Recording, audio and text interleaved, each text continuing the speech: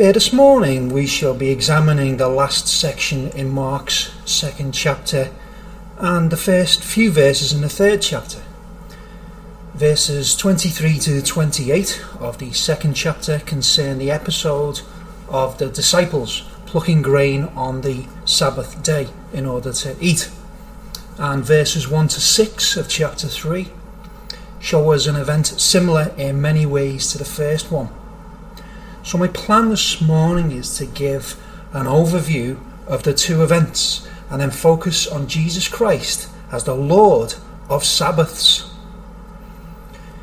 The first account tells us about how Jesus and his disciples were walking through some fields containing crops. It was probably wheat. And if you took the grain heads and rubbed them, you could separate the wheat from the chaff, and the wheat could then be eaten as it was. You might like to think of this as you read your Bibles, because we don't merely read the scriptures unthinkingly. Like with that wheat, we can, through study and meditation on God's word, get to the very heart of the meaning, and we take it in, we digest it, and we are blessed. Back to the story. Well, it will come as no surprise to you that the Pharisees were present. Likely they weren't following the disciples, but observing them from the edge of the field. But I've no doubt that they were hoping to catch the disciples plucking the grain. They wanted the disciples to do the very thing that they were to use in evidence against them. This is the way of the religious hypocrite. True children of God have the heart of God. They love others. It grieves them when others sin. If the Pharisees were true children of God, they would have been hoping the disciples would not, in their eyes, sin. But the attitude of this bunch was, yes, we've got them. We've got them. The Pharisees asked Jesus the accusing question, why are your disciples breaking God's law? Look at them working on a Sabbath day. Well, this is a classic example of how men can take rules too far. These people zoom in so much on a rule that they lose proper perspective. They can no longer see the spirit of the law.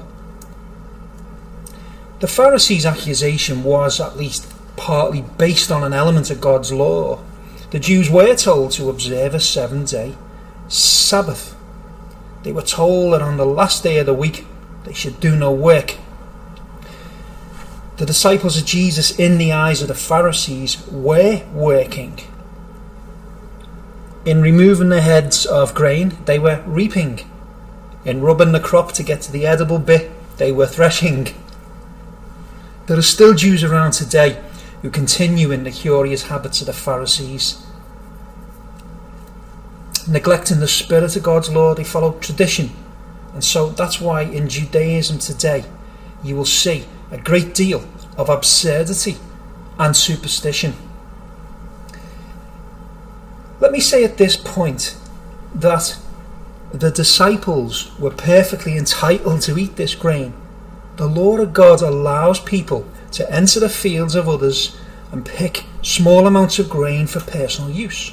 It was a provision for the poor, a primitive type of welfare, if you like.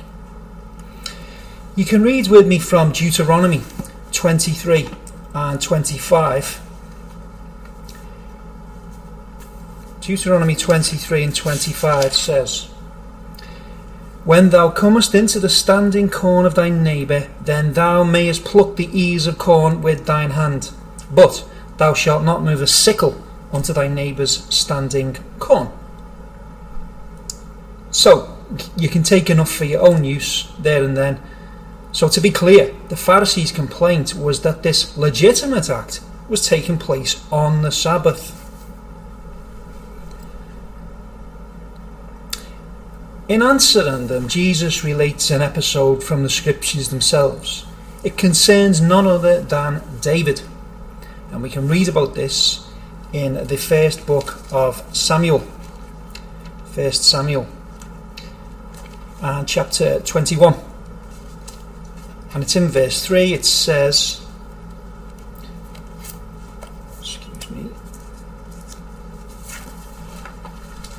verse 3 says, "Now therefore, what is under thine hand?" This is David speaking to the priest. "Give me 5 loaves of bread in my hand, or what there is present."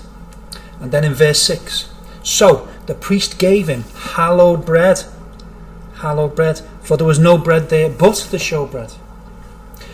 If you're familiar with the layout of the tabernacle, you'll no doubt remember that there was a table in the holy place. On it was placed what was called the showbread. It was part of the whole ritual setup of the tabernacle. It had to be continually replaced, of course, with fresh bread. The slightly stale bread that was removed was to be eaten by the Levites only. You might want to take a moment to notice the connection with our very own Lord's table. Our bread, no longer restricted to a priestly class, is instead eaten by God's adopted children who are all, or in a way, priests. I thought it was quite amusing the way Jesus phrased this question of his. He mocked them, saying, "Haven't you read this?" He knew quite well the Pharisees will have read that account of David on numerous occasions. So his intention is to show them up because they didn't read the scriptures properly. Now let's be clear here. Strictly speaking, David should not have eaten the showbread. The priest exercised judgment. On the one hand, the priests were supposed to eat it themselves. They'd been told to. On the other hand, this priest had in front of him a brother in need. And the fact that Jesus used this example indicates that the priest made the right decision in Jesus' eyes. So what was Jesus' point? It was that the Pharisees' moral compass was messed up. They failed to see in their own scriptures the grand theme of mercy. And even when Jesus comes into the world and states these principles clearly, they still don't understand. You can't get any clearer than Jesus' 2 commandments. Love God and love others. Everything. The entire body of the Mosaic law was to revolve around those 2 principles. We can read between the lines of what Jesus said here. Consider that the rules that the disciples had broken were merely man-made ones. The rule that was bent in the David incident was from God. So if the Pharisees here had understanding, they would get Jesus' point. If the ancient priest was prepared, albeit reluctantly, to lay aside an original God-given principle for the sake of compassion, how much more should the Pharisees now, for compassion's sake, lay aside rules that were man-made?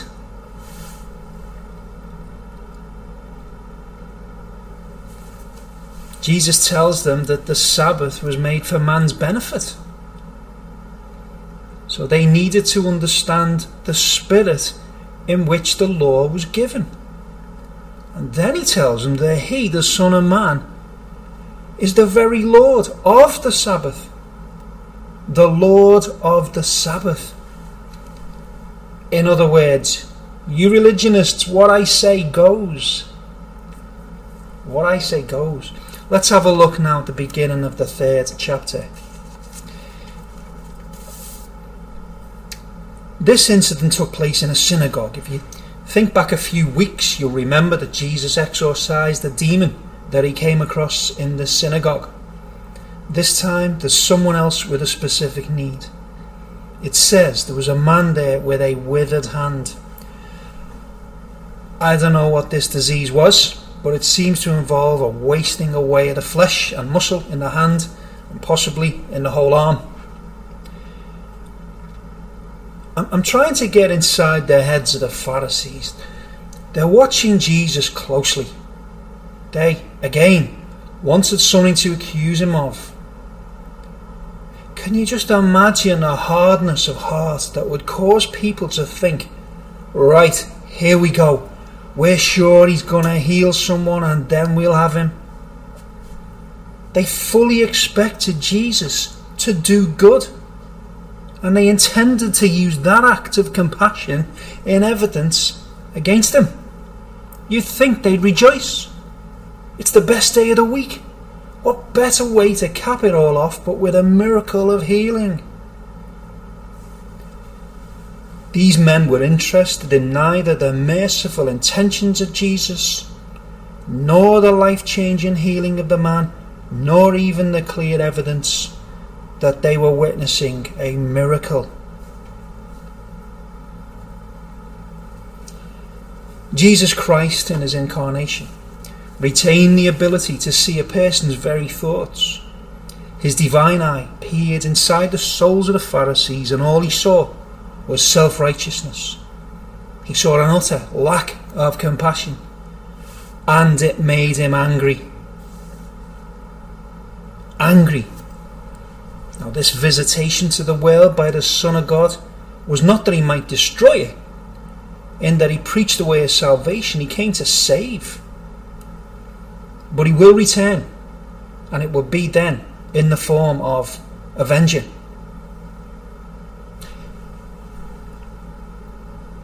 The Pharisees didn't limit their opposition to inward thoughts anymore. By now they'd become emboldened.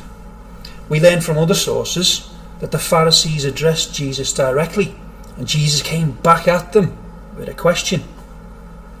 He asked them what the most law-abiding action would be to take. Is it more lawful, he asks, to do good and save lives, or to do evil and kill people? The answer is obvious to, all but the hard-hearted. If these Pharisees had an ounce of understanding, they'd see the distinction.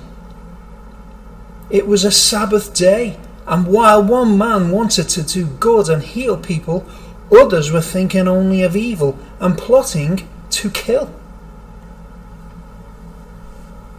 This is what we read, isn't it? Jesus heals the man of his withered hand, and immediately it says the Pharisees went out to conspire with others to murder Jesus Christ. When we consider the depths of their hardness, it's no surprise that Jesus was filled with anger. Had he not given them a chance by highlighting the two extremes of behaviour on the Sabbath? A suitable response from the Pharisees would be to break down in tears, consumed with grief for the sinfulness. Forgive me, Lord, for polluting your Sabbath with my presence. Forgive my hatred. Forgive me for being an enemy of mercy. Sadly, repentance was the last thing on their mind. In the time we have, I'd like to take this description of Jesus Christ that he uses for himself. That is, I want to make 4 points in order to show how Jesus is Lord of Sabbaths. Firstly, Jesus Christ is Lord of Sabbaths because the first one was his alone. We learn in the first chapter of John's Gospel that Jesus Christ was the one who created the world. Over the span of 6 days he brought everything into existence. But on the seventh day he ceased from his work. This announcement was to symbolise the Sabbaths that the Lord was to give to men. Now, Jesus' seventh-day rest was representative. Yes, his work of direct creation from nothing had come to an end. But Christ is also the sustainer of this world, and it was necessary that he managed his creation on the seventh day just as much as he has on every other day throughout time. So we shouldn't think his Sabbath was a period of inactivity. And there shouldn't be anyone who thinks God had become weary in his creative acts and needed to rest. Well, secondly then, Jesus Christ is Lord of Sabbaths because he gave them to men. He gave them. He formed different types of Sabbaths. He gave them to certain people. He gave them at certain times. Now, man existed long before a Sabbath was ever instituted by God. It may surprise you to know that there's no mention of Sabbath keeping for a full 2,500 years after creation. It appears in an episode during the wilderness wanderings of the Hebrews. The people were given extra food by God on the 6th day so that they could rest on the 7th. It was, amongst other things, a test of their obedience. And of course, we read later on in the book of Exodus later on, God gave laws to the Hebrews, including the direction that they should keep a 7th-day Sabbath. I mean, having said that, it is possible, of course, that men kept a day of rest voluntarily during those long ages. We simply don't know. But if God wanted to communicate to us that a Sabbath had been kept throughout that period, he would have told us. I don't want to go into too much detail about the giving of the law, particularly the Sabbaths. So I'll just give you two significant reasons for the institution of the weekly Sabbath. Deuteronomy chapter 5 and verse 14 says, "But the 7th day is the Sabbath of the Lord thy God. In it thou shalt not do any work, thou, nor thy son, nor thy daughter, nor thy manservant, nor thy maidservant, so that thy manservant and thy maidservant may rest as well as thou." So this shows us that the Sabbath was given for the benefit of men. It ensured at least one day off in the week. You could view this as a primitive form of workers' rights. The workaholic men and women couldn't drive themselves into the ground, and neither could cruel bosses do the same to their employees. What did Jesus say in our passage? Man was not created to observe any Sabbath. It's the other way round. The Sabbath was made to help man. The weekly Sabbath was never meant to be observed in such a way to make men miserable, and neither was it designed to obstruct works of kindness of the type Jesus performed. I said I'd give you another reason for the giving of this Sabbath. You can find this in Ezekiel chapter 20. Ezekiel chapter 20 and verse 12. "Moreover," it says, "also I gave them my Sabbaths to be a sign between me and them, that they might know that I am the Lord that sanctifies them." So this time we see that Sabbath keeping, like most of the Mosaic law, was meant to become a characteristic of the Hebrew nation. The sometimes unusual requirements regarding diet and clothing, for example, were to mark out the Hebrews as unique. They were to be the recipients of God's many blessings. And we know that through their persistent rejection of God, the privileges they had were to be stripped from them and then distributed to the heathen nations. But here's my third point. Jesus Christ is Lord of Sabbaths because he puts a right interpretation on them.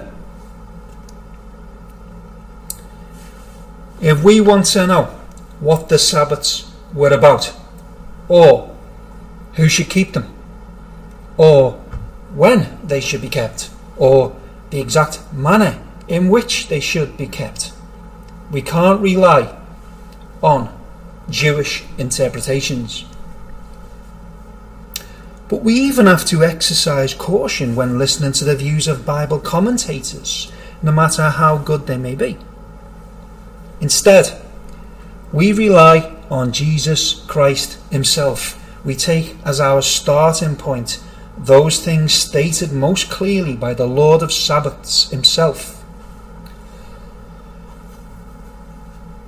We read in another gospel that Jesus introduced that ox in a ditch example in this confrontation with the Pharisees.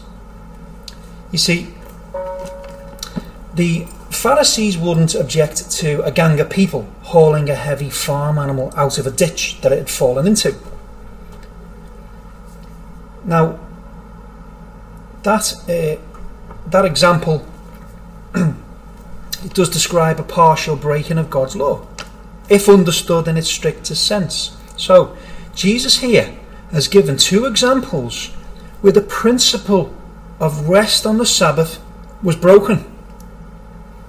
Does this mean that Jesus had a low view of the law? No. Simply put, he understood that there were occasions when there existed competing principles.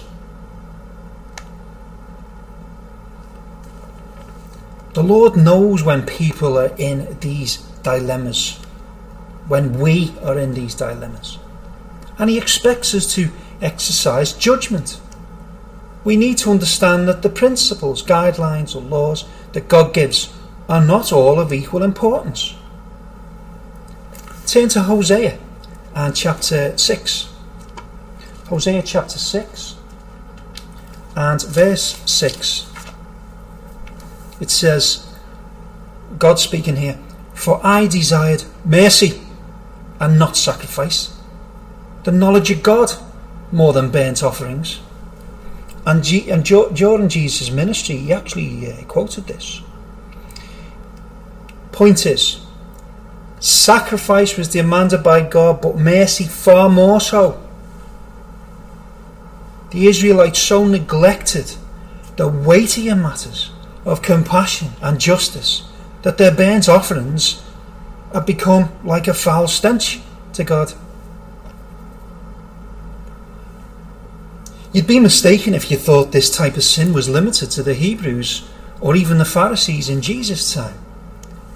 Every age has its hardened, religious, self-righteous hypocrites. Look closer to home, brethren. Has the church in modern ages not had its fair share of these people? Not even the members of the evangelical Protestant set are immune from these things. We have never had a shortage of men and women who put their theological interpretations before the greater requirement of love for the brethren. There's no shortage of heresy hunters, and what's tragic is that they honestly believe they're doing God a service. So in our passage today, Jesus correctly interprets the law of God and gives examples of how to handle these moral dilemmas. And if a Levitical priest compromised the rules for the sake of mercy, how much less can we question the decisions of the very Lord of Sabbaths himself?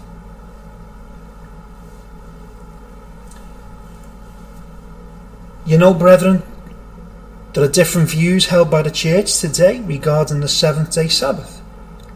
You might know that I don't consciously keep any sort of Sabbath day or holy day. But in our differences, let's keep the higher principles in view. Listen to what Paul says in Romans chapter 14 and verse 6. He that regardeth the day regardeth it unto the Lord. Regardeth meaning observe. And he that regardeth not the day, to the Lord he doth not regard it. Paul goes on then later to encourage the believers to not allow anyone to judge them in the matter of Sabbath keeping. So let's keep that spirit of wisdom at the forefront of our minds when we disagree. Here's my final point. Jesus Christ is the Lord of Sabbaths because he is the Sabbath rest. When we enter into a right relationship with Jesus Christ, we enter into God's rest. If you keep your Bibles open at Hebrews chapter 4, Hebrews in chapter 4, and we're going to read verse 9. Hebrews 4, verse 9. There remaineth therefore a rest to the people of God. There remaineth therefore a rest to the people of God. The risen Saviour may have ascended back to his Father's right hand in heavenly places, yet he also remains with us. He remains as a rest to all those weary ones trying to please God through their own efforts. Verse 10 says, For he, that's Jesus, that has entered into his rest, he also hath ceased from his own works, as God did from his. The Godhead was said to have rested on the seventh day of creation week. Jesus too, in ascending to heaven, rested from his ministry of teaching and self-sacrifice. And if a man, woman or child has discovered the pointlessness of trying to please God through their own efforts, there remains in Jesus Christ a great rest. Their repentant souls abandon all hope of deserving God's favour. They confess their worthlessness. They plead with God to be credited with the merits of another, Jesus Christ, the Lord of rest. And by this God-given awakening, they are ushered in to the place of peace with God. It continues in Hebrews, just in verse 12, to say, Let us labour therefore to enter into that rest, lest any man fall after the same example of unbelief. Labour. What labour is this? Well, this is just one more example of how our experience of God can be in different degrees. We have the Spirit of God, but not all in the same measure. We have the joy of God, but each one of us experiences it differently. The closer we are to God, the greater will be our experience of all his graces. And so it is with God's rest. If you are in Christ, you have entered into his rest. But just as we are told to strive in prayer so that we might enjoy God's benefits even more, so we are to strive for a greater experience of God's rest. Let the word of God encourage you to be earnest. Strive with God in prayer. Familiarise yourself with his written revelation. Attend to the ordinances he has given. Resist temptation. Be urgent in your witness for Christ. Pay attention to sermons. For the enjoyment of rest is not to be found by feeble efforts. It takes hard work.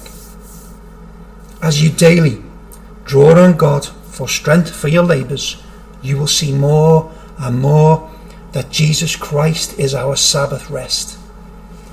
You will see him as Lord of Sabbaths.